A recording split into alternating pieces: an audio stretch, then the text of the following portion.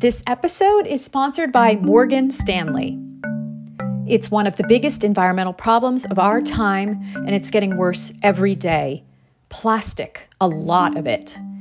In Season 1 of At Scale, a sustainability podcast, Morgan Stanley looks at the most critical plastic waste challenges and innovative solutions for a more sustainable future. Subscribe wherever you get your podcasts. And this episode is also sponsored by Villanova University's Sustainable Engineering Graduate Program. Gain tangible takeaways and sustainable business best practices that you can immediately apply to your organization. Offered online and on campus. Visit vusustainableengineering.com.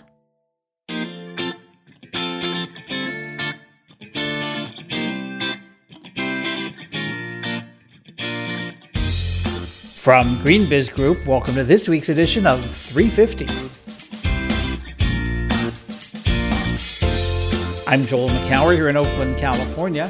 On this week's edition, how BlackRock views the future of ESG, CalPERS invests in inclusive capitalism, getting consumers to choose to reuse, and what CFOs think about sustainability-linked loans. We're in the money this week on 350.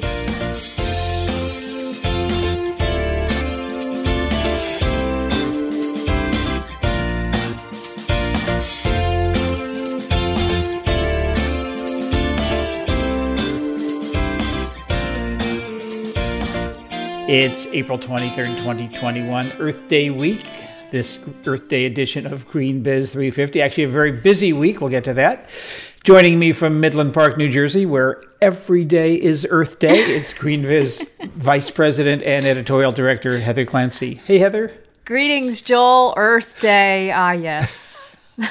Or as we call it at GreenBiz, Thursday. Yeah, exactly. How many times do we use that joke? Almost every year. Yeah.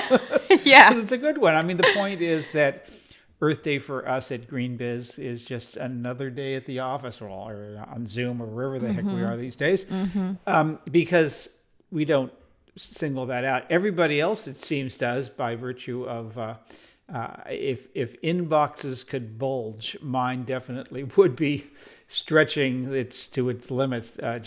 All these interesting announcements and everybody, particularly a lot of smaller businesses, trying to find a hook in, as we call it in journalism, in Earth Day. In other words, what can we attach? What are we doing that we could attach to Earth Day? And there's a lot of stretching going on there. A whole lot of trying, desperate attempts to find some connection to what we're doing with Earth Day. There's some that are humorous. I don't want to make fun of these, obviously well-intentioned people who are trying to do their part, but it does reach the point of absurdity at some point. I'm sure you're seeing a lot of that. Yeah, and I actually had a conversation with a PR person yesterday about this week, about this, and I kind of I chastised him a little bit. I said, "Do you realize that I have received probably hundreds of emails related to Earth Day already?" And she said, "I know," and she said it's kind of like a forcing function for companies. They try to do this, and of course they're all shooting to this day, and then of course all the marketing comes out around this day. I mean, in all seriousness, I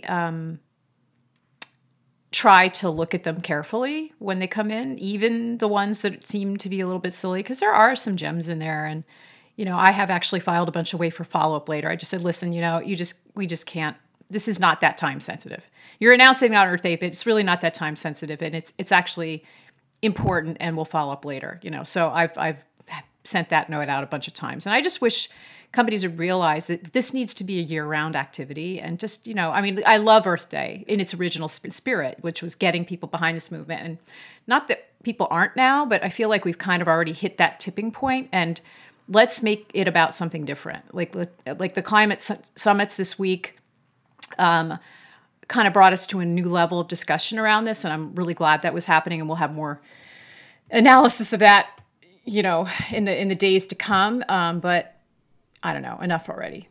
Yeah.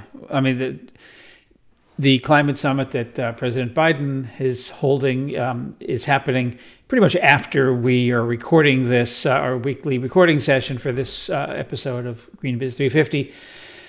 We've seen some contours of what's being proposed. Obviously, we don't know what's actually going to happen, if anything. It's hard to tell if this is substantive or kind of just for show.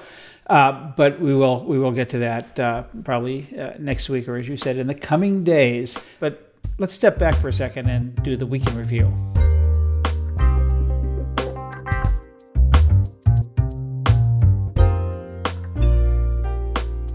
So I'll get us started with a story that came through you, Joel. Why corporate reporting isn't a proxy for progress. It's by Ken Pucker, who's with holds a number of roles. Among other things, he is teaching at Tufts and Boston University, which I found intriguing. But the thesis has to do with something that we've talked about before, which is just because you're reporting and disclosing as a company doesn't mean you're actually doing the things that you should be. And with all of the focus on and sort of gnashing of teeth that we have constantly about, this framework and that framework, and it's so hard and so forth. And I don't mean to be belittling that, because it's a really important function. However, maybe it's taking the eye off of what we really need to be focusing on, which is actually working on the things that we want to be working on as a collective. So, Joel, I'd love your thoughts to start on this piece. Yeah, well, this came out of a piece that Ken Pucker wrote for Harvard Business Review. It's in the May-June issue. It's called Overselling Sustainability Reporting, with the subtitle, We're Confusing Output with Impact. And I asked Ken if we could create an adapted, shorter version of that for Green Biz, which he graciously did. I mean, this is really, as you said, an age-old question, and at least in our world, in terms of, first of all, reporting is the sole job of a number of our listeners out there, a number of sustainability professionals on the corporate side. That's what they do. They spend much of the year working on the report, gathering data, confirming data, putting it together in some digestible form, writing around that, getting all the sign-offs, and of course all the production of graphic design. I mean, it's a very big undertaking. And for what? First of all, does anyone read them? And second of all, what does it actually do in the world?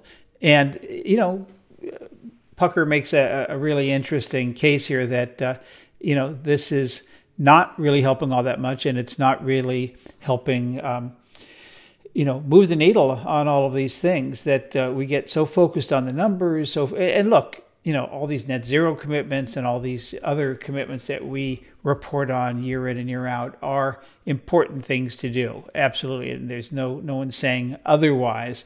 But the idea that is that there's supposed to be a sort of virtuous circle or chain reaction here, where as companies measured and reported their social and environmental footprint, that they would improve, because as what gets measured gets managed, and then others would make a correlation between companies with better sustainability records and actual profitability, which would therefore increasing equity returns for shareholders, and that companies and consumers as well would reward those companies that had good records and put pressure on those that don't. And then that would in turn put pressure to continue to measure and report social and environmental impacts in a more rigorous, accurate, and accepted way. And the question is that really happening? And he says, no, it hasn't really come to pass. And so at Greenfin last week, we had a session on is corporate reporting still needed? And I wasn't able to attend that. I was doing other things, but I did see that it was one of the most popular sessions we had last week. And I think this is clearly a question that people who do sustainability reports, and maybe the people above them even, are starting to ask. And I think that's a healthy thing. You know what? In my personal view, the Holy Grail is for when this becomes real time, for when these reporting mechanisms are actually built into the dashboards that companies use to manage their entire operational footprint. And that's going to take a lot of technology investments that we don't have. There are some tools that are starting to come into place, carbon accounting systems and greenhouse counting systems that are focusing on this more in real time. But for me, until that happens, until that data is kind of in people's faces every day, that's kind of when I think we'll see the alignment of the reporting and the action, the impact, if you will. That's just my little technology-centric view of the world, but I'd love for that day to come. Yeah, well, it's already coming in a certain way, Heather. I mean, one of the things that's been shifting little by little, but it's still not the mainstream, is that most companies see issuing a corporate sustainability or corporate responsibility report, they go by different names, as the end of a process. All right, we've been working on this for months. It's been released on Earth Day or whatever. And now, check that box out, we can move on to something else. As opposed to looking at the publication of a sustainability report as the beginning of a process. Okay, we've done the report. Now, what did it say? What did we learn? Where did we not have data? Where did we, where are we not making progress? How do we create a strategy around that? How do we, implement that and just up our game? That's, I think, one of the interesting, sort of parts of this that just hasn't really caught on, at least as much as it could. So there is a great need to question these. And the other piece of it is the technology stuff, as you mentioned. Some of that's happening now, but not necessarily in the way that you were describing, because we did a piece on this in the State of Green Business report. I think it was this year. It might have been last. I actually think it was last year, the bot one, last right? year in 2020. And we had a session on it last week, again, at GreenFin 21, called The Bots Are Coming. The bots as in those bots that crawl the web and look at information and for indexing and a number of things. And what those bots are doing right now on behalf of investors, particularly large institutional investors, is looking at subtle changes to corporate reports year over year. In other words, if a company changes wording from should to will, or may to will, or something like that, you and I may not see that. I mean, if we even bother to read it, we may not see that, certainly the change, because we'd have to remember what happened last year. Well, the bots are much smarter than us in that regard, and it can look and see and flag those things and make some assessment out of that. It also can look at subtle changes in language to see if maybe companies used to be bullish on something and now they're stepping back, and that's important to know. So corporate reporting is ripe for disruption, and we will see how that's working. So I love this piece. I think it's really anybody working in a company who has anything to do with reporting, or even if you don't, it's just a good read, both our version and the longer piece that's in HBR, Harvard Business Review. But let's talk about a piece that you wrote, Heather, on green hydrogen and electrification. This was electrification week at GreenBiz. All of our newsletters, the 7 newsletters, are all looked at some aspect of electrification, the process of taking things that hadn't been run on electricity, that had been run on fossil fuels primarily, from buildings to manufacturing processes, obviously vehicles, and this goal to electrify them. At the same time, we decarbonize the grid so that things are running off of renewable energy. That's the way we're going to get to our carbon reduction goals. But hydrogen, Heather. Hydrogen, Heather. Yeah. So this piece was inspired by a funding announcement, actually. The so many funding announcements for climate tech startups right now. This one was for a organization called Syzygy Plasmonics. They're in Houston, and their focus is on using a different process, using light to trigger reactions when using chemical production. So instead of using some process that is powered by heat and probably powered by heat generated by natural gas, this company is working on photocatalytic reactions and how that can be used in chemical production. So that was sort of the original catalyst for the story, if you will.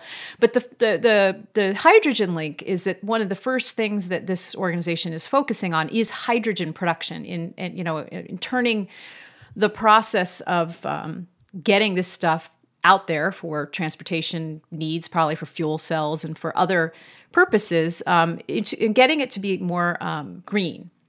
Now, the link here with electrification is as technologies like this come out, the production of chemicals, petrochemicals, fertilizer, and so forth has a potential to be less carbon intensive, which in turn allows it to be more potentially powered by renewable energy. So it's kind of one of these like virtuous cycle things that needs to happen. These efficiency innovations need to happen on the production side, on the manufacturing side, in order for the system to be electrified in a broader way. I am absolutely not an expert on hydrogen, but I am more and more fascinated the more I read about what's going on, because hydrogen, as we've reported recently as well, green hydrogen could be crucial to the production of steel in a much more green way. So there's just a lot of, not only is this particular substance a catalyst for other processes, but it could also be a fuel in itself. So it's just one of those like dream scenarios.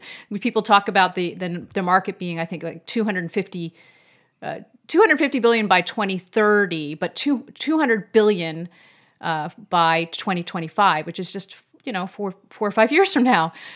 So big market, lots going on, and that's I'm not sure where I'm going to land on this ultimately, but it's a fascinating topic. Fascinating, and a dream scenario, but this is a dream that's been around for a long time. I would say that this this dreaming night began a couple decades ago. I mean, I want to say 1999 or 2000, I was in Japan at Honda's R&D facility and driving a hydrogen car. Not very far, not very fast, but it was showing it was a real car that had looked and drove pretty normally. And this has been around for a while, and GM had a hydrogen car for a while. I feel like, we've seen this movie before. It's that hydrogen is a fuel of the future and always will be. So the question is this different? Well, right so now? Yeah, actually it is a little bit different. So there's two things I want to just push back on. One is I totally agree with you on electric passenger vehicles, and making them more efficient. But we are seeing like Plug Power was one of these companies that does these vehicles that are behind the scenes in warehouses, and it's a really fascinating company. Forklifts and things like that. Forklifts and other things. So there's a whole category of electric vehicles that could benefit from the density of the fuel cells, and like for quicker changeovers for the energy storage kind of capacity that they have. So that's one thing.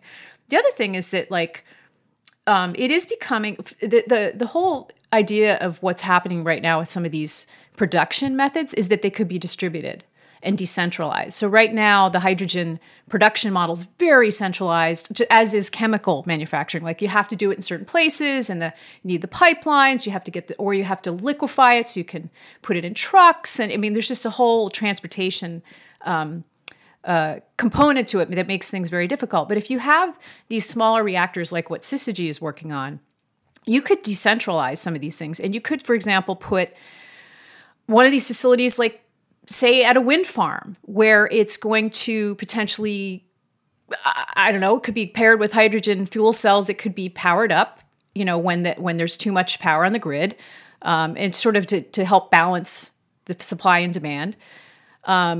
You could use those fuel cells, so you wouldn't have to get those things moved around.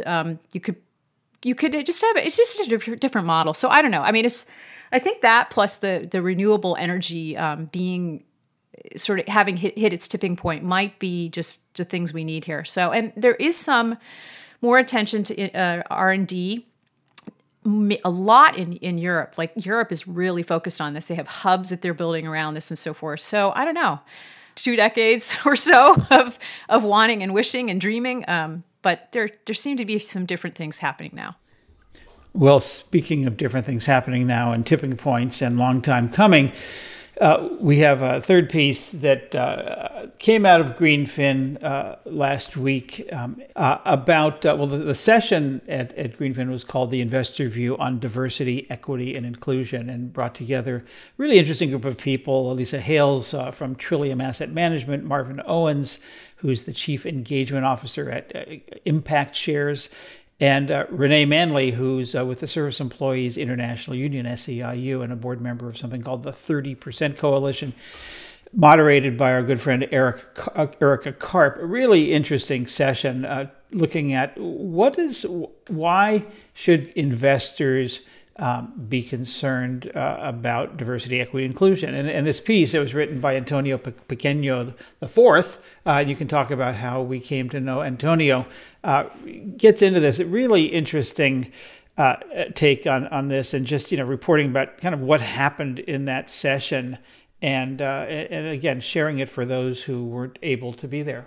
So I'll tell a moment about Antonio. Antonio is with USC. He is a journalism student who is focusing on business journalism. And I worked with a class at USC to have a number of them write about the Greenfin Summit. And I have to say, he did a terrific job with the story. Thank you, Antonio.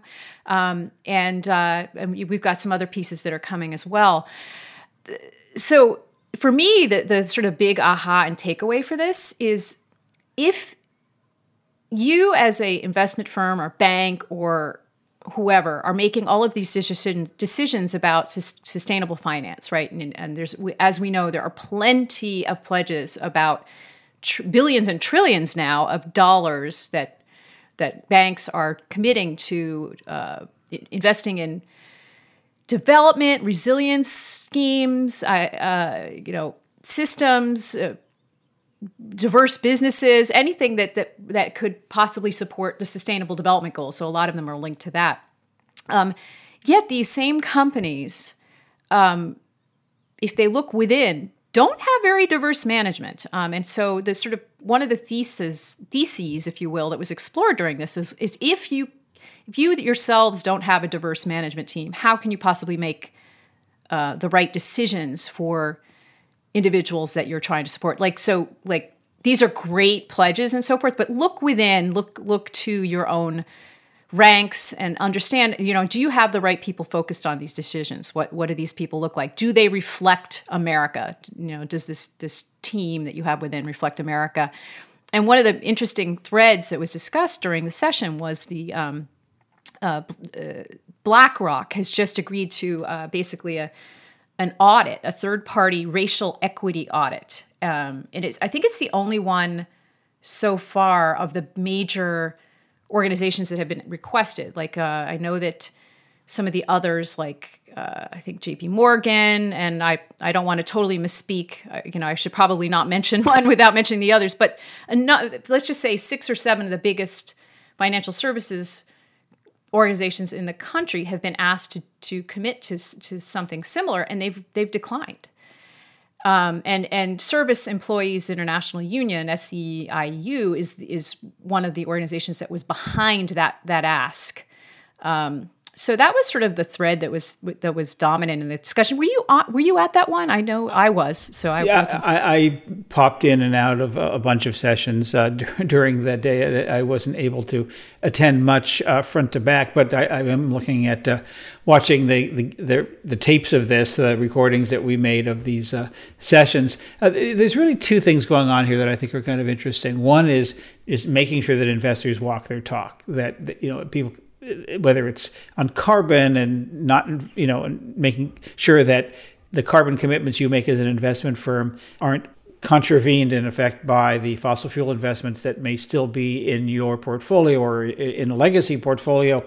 And so just making sure that, again, a lot of firms are making these commitments around diversity, equity, and inclusion. But who are they themselves? Are they themselves diverse and inclusive and equitable. But the other piece of it is it gets into the growing calls for companies to get more involved, more vocal, more of an advocacy kind of relationship with policymakers, at the state, local, national, international level. And as Trillium talked about, Lisa Hales at Trillium talked about, they're being more activist in their investments, and they're asking companies to be more vocal and more activist. And again, this goes to walking the talk of the companies that themselves are making DEI kinds of commitments, but may not necessarily have the proof points on that. So I guess, so like so many things, we're seeing this with carbon now and net zero goals, that companies are being held increasingly accountable by investors, but the investors are also being held increasingly accountable. So a whole lot of accountability going on. Hopefully that results in a whole lot of action and progress taking place.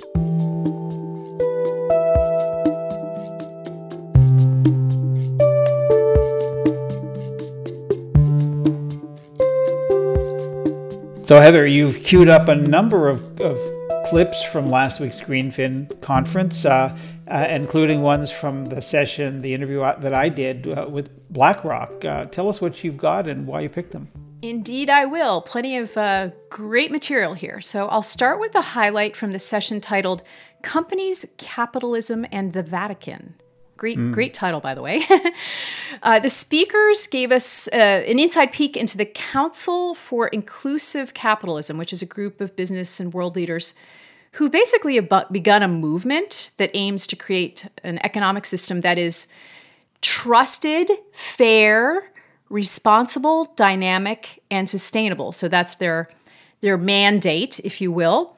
And in our first clip, we hear from one of the members of the council, Marcy Frost, the CEO of CalPERS, which, of course, is a California organization that represents more than, I think it's 1.6 million public sector employees.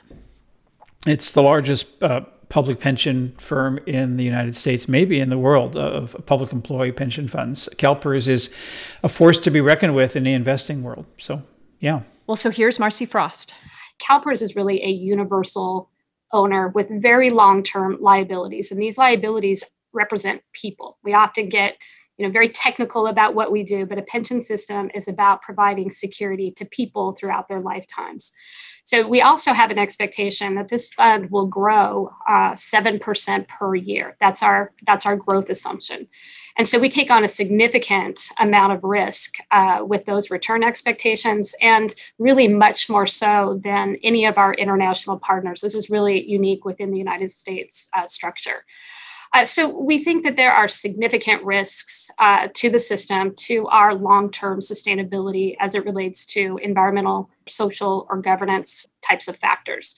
And so this, our being a part of this council, I think is extremely important. It's aligned to mitigating these risks, the utility that we believe that we have here at CalPERS. And this utility is about getting commitments. It's about getting metrics. It's about getting measurements, because what actually gets measured will be managed over time.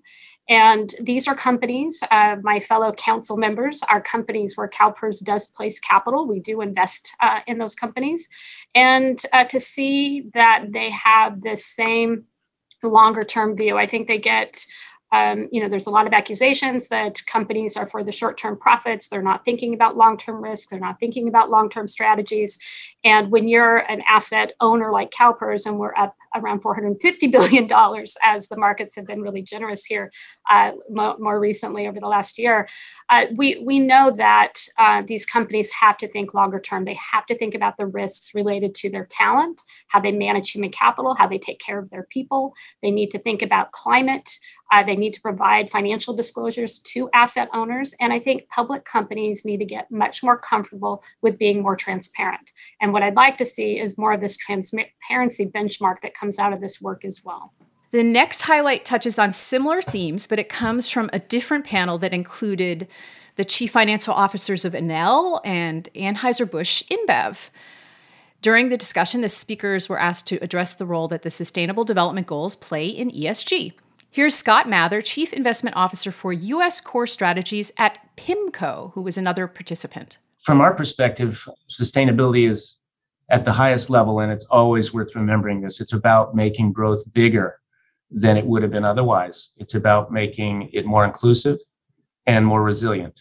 And so it's good for business and it's good for investors. And that's why, we've been very supportive of trying to advance the SDGs, especially as the global language of sustainability, and also the financial innovation that can come from that in terms of issuers being able to, one, as been mentioned, really integrate sustainability into their value proposition for all their stakeholders, right? So increasingly that matters. It matters for employees, it matters for customers, it certainly matters for investors more and more, I would say, for all of those stakeholders. So, but looking for a way to do that and also innovate in the financial marketplace. That's important to us too, because so many of our investors want to align their portfolios in a more sustainable way. And this presents an easier way, an easier approach for them to do that. The next snippet comes from that same session, and it addresses one of the hottest trends in green finance today, sustainability-linked financing. Here's Alberto Di Paoli, Chief Financial Officer of Enel Group. Well, when we were at the table to try to invent this new instrument, we were discussing among us because at the very beginning, the only green bonds were present on the market. We found that we were a big issuer of green bonds. At the time in which we decided to change from sustainability linked to projects that are not so the core focus of of your company, to move in a full business related to sustainability, we didn't find any kind of instrument in the market. So we decided to invent one that is a sustainability-linked bond. And why it's so different and why we think it will be the instrument that will open the sustainable finance to the market and will drive the transition. Because it is linked to your strategy. You can issue any sustainability-linked bond without having a full strategy into sustainability. While the green bonds allow you to issue instruments only if you do some projects, but you don't have your strategy in the sustainability. So the second is, I think, relevant is that everything we do in sustainability has to be a business. So if you issue sustainability green bond, we have to get a discount from the market. We don't have to pay more than a normal bond because it is not the way to impulse the sustainable finance, the sustainability and transition. Everything that has to have an economical sense. And green bond didn't have it because at the end, a green bond costs more than a normal bond. What we got, and also Fernando, is a credible discount from the market. Why that? Because sustainable companies, real sustainable companies, are more profitable and less risky than normal companies. And this is a clear financial perspective. In this case, you can get a discount because you are offering the market these parameters that are relevant to price in a financial instrument. At the very beginning, we were alone. For 1 year, we waited for others. Now the market is opening in a very, very incredible way. So today is expected that sustainable linked financing will go on 150 billion euros is the expectation.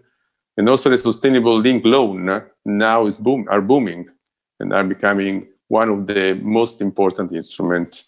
This is driving the change. And the final pair of highlights comes from your compelling conversation with two executives from BlackRock, Jessica Tan, the global head of corporate strategy, and Mark Wiedman, head of international and corporate strategy. Before I cue those segments up, I'd love to hear your key takeaways from the panel, Joel. Yeah, thanks, Heather. Well, first of all, just the title of the session, A Conversation with BlackRock, sort of speaks to the weight that organization, the largest institutional investor in the world, $8.7 trillion in assets under management. The weight that company has in the sustainability space and certainly in the ESG and sustainable investing space, I think most of our listeners know that Larry Fink, the CEO and chair of BlackRock, writes an annual letter, comes out every January, to CEOs of the companies in which they're invested, which is pretty much every publicly traded company.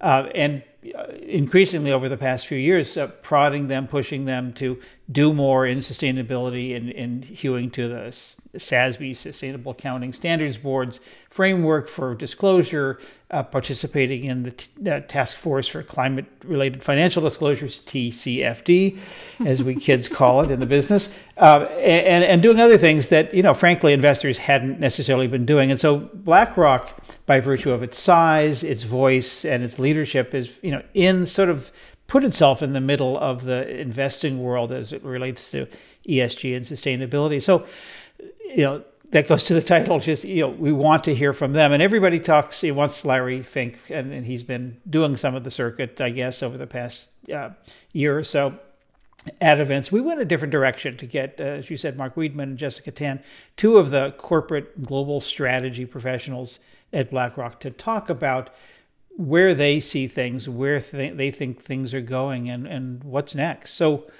what did you queue up for us, Heather? Well, first of all, they were terrific. It was a wonderful session. So we'll close with two different portions of audio. The first addresses Jessica and Mark's thoughts on what to expect and what to hope for from the Biden administration.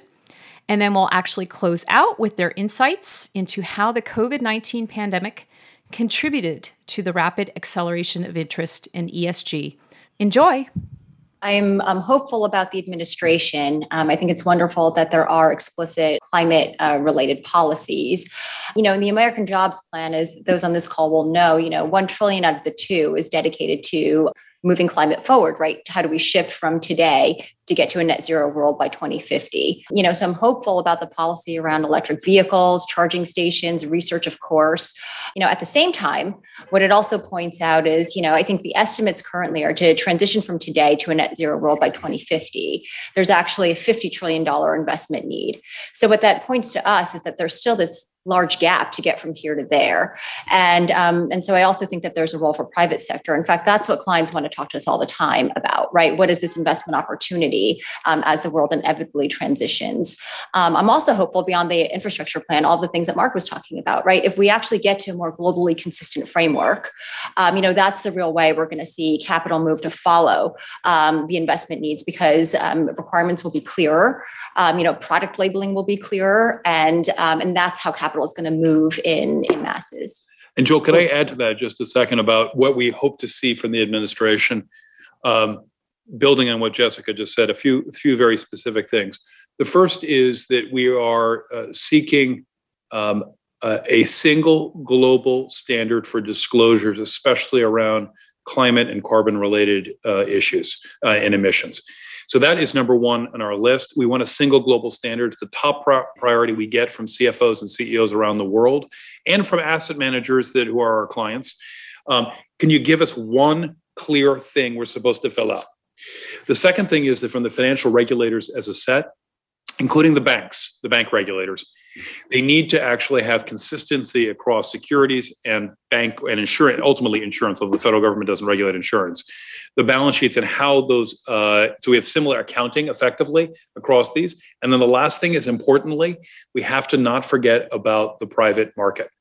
The private market, which is funded chiefly by banks, it is not large, we're as a relatively small part of our business, is critically important to have the same level of disclosure. And the reason why, Joel, is the world doesn't get better if public companies dump dirty assets into private pools of capital, which then disappear from public disclosure. That does not make the world better. But it is what will be the outcome if we don't have consistency across the whole platform. And then the last thing in terms of actual economic policy, we're extremely excited about the infrastructure oriented climate pieces is getting the U.S. moving in an area where we have chronically underinvested. But I think ultimately, without change in incentive structures for private actors, some form of pricing around carbon on a global basis, or at least among the developed countries, it's going to be difficult to trigger the capital shift of the scale that Jessica's talking about, because if externalities aren't priced in, even good actors can reach challenging decisions between different stakeholders as opposed to aligning them under a clear incentive regime. So what we found in our survey when we talked to clients around the world is they had increased their interest in sustainable strategies over the past year. And remember, at the beginning of the pandemic, there was a lot of tut-tutting from critics of sustainable investing, basically saying, like, your luxury times are over, people, and you guys should just give up on your dream and focus. Now we can't afford these luxuries. And that's exactly the opposite of what actually happened. Clients around the world, and I mean around the world, in every single market, have moved sustainable investing to the number one or number two concern that they have on their priorities when they talk with us. And so why is that happening? Well, I think the first thing is these are trends that were already underway. We were already seeing big growth in 2018 and 2019. 2020 was a big step change, but it was a continuing a direction we already were seeing. But I think, and this may sound slightly mystical, Joel, but I think that the pandemic made everyone slightly more conscious that actually this is only one planet we live on, and we are all far more vulnerable than we seem or may think day to day. And so that consciousness changed. It's a global problem, the pandemic. Well, many of the issues, particularly around climate change, are also global problems. And so I think that helped. And then this also helps. If you've invested in sustainable strategies in 2020 and you shorted traditional strategies, you made a bundle. So that helps to get people's interest going as well. We just launched two strategies, two products, which we think are super exciting, but they show bookends of where clients are. On the one end, we just launched the biggest ETF. It's actually two ETFs together. They give you a low carbon transition path, and it's funded by a set of really big institutions, including CalPERS in California, but also Temasek, the sovereign wealth fund, a pension plan in Finland, like a diverse group globally, coming together and saying, we want to make a huge splash to attract other capital to accelerate that transition. That's really cool. That's on the ETF side. Way on the other side, we've just launched our first venture capital and growth equity strategy period ever. And it's focused on decarbonization technologies. And that's also going to be in a joint venture with that sovereign wealth fund, Temasek, which has put a commitment of putting many billions to work in this area. So why is that happening? And the answer is people feel it aligns with their mission. But importantly, we really do think there's a lot of money to be made for clients, that if they get ahead of these trends and they invest in them, that this trend of shift doesn't mean that every sustainable product is a good product. It means the trend is. In the same way that in the 1980s, securitization and indexing were things that the earlier adopters actually managed to achieve their financial objectives faster than people who didn't. So if I could add one other thing, just in terms of the pandemic and why we think sustainability took off so much. In addition to all of these, climate and kind of the pandemic seeming sort of existential, right? Well, first of all, there are these climate events all around the world that seem to be happening with more frequency: bushfires, forest fires, Arctic fires, all of this. And at the same time, I think the pandemic highlighted certain inequities that exist in the overall system. And so, what we saw was a greater interest in social impact. And so it highlighted the broader topic of, ESG, which then, of course, relates back to climate in so many ways, and they're becoming so inextricably linked. So for all this almost like strange confluence of factors, that was 2020. I would say, at least from my perspective, interest in sustainability accelerated much faster than I'd anticipated at the beginning of the year. Well, thank you for those clips, Heather, and more to come from Greenfin 21. We'll be posting a lot of these sessions, the videos of many of these sessions on the site in the coming weeks.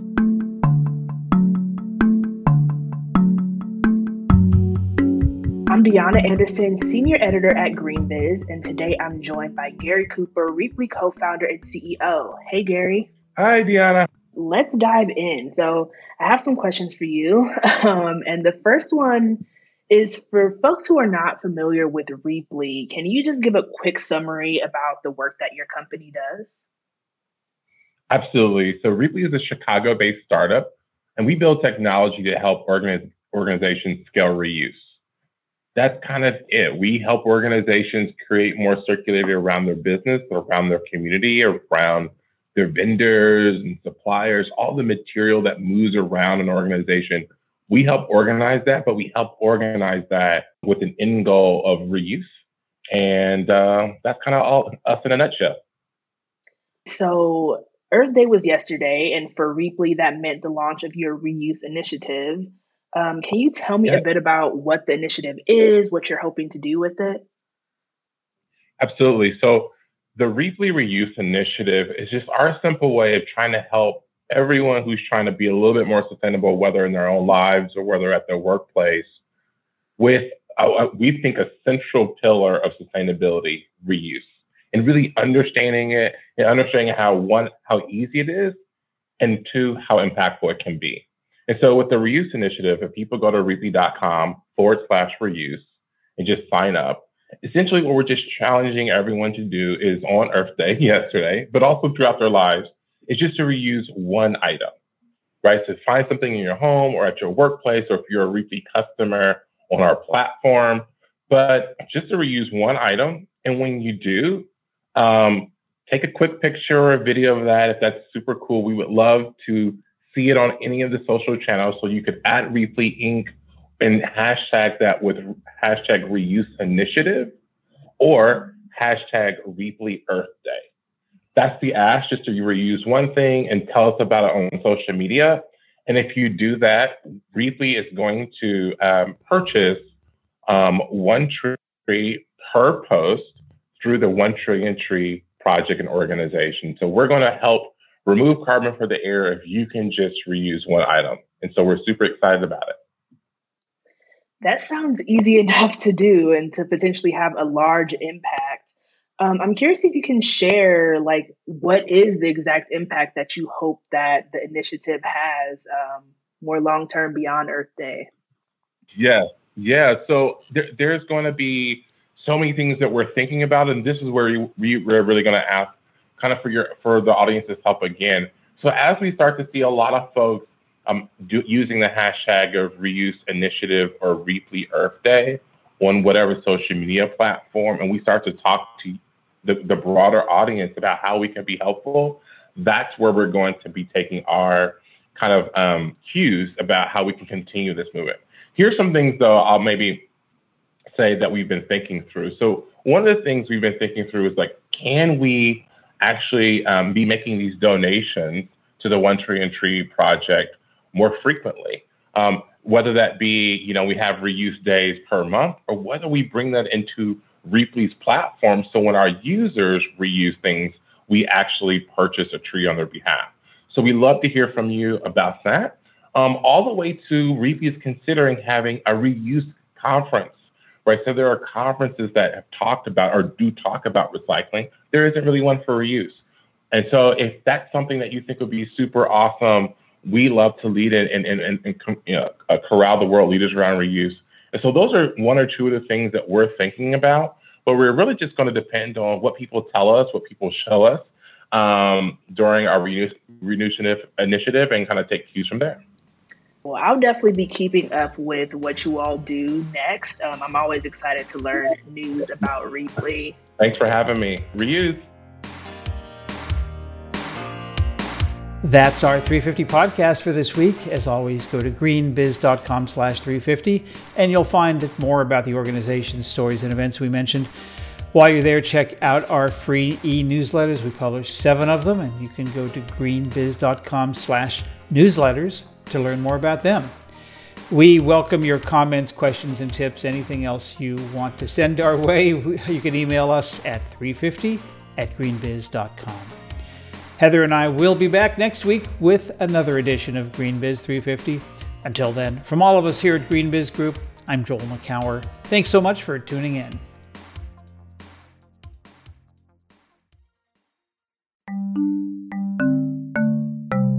This episode is sponsored by Morgan Stanley. It's one of the biggest environmental problems of our time, and it's getting worse every day. Plastic, a lot of it. In Season 1 of At Scale, a sustainability podcast, Morgan Stanley looks at the most critical plastic waste challenges and innovative solutions for a more sustainable future.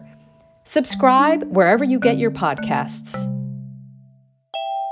And this episode is also sponsored by Villanova University's Sustainable Engineering Graduate Program.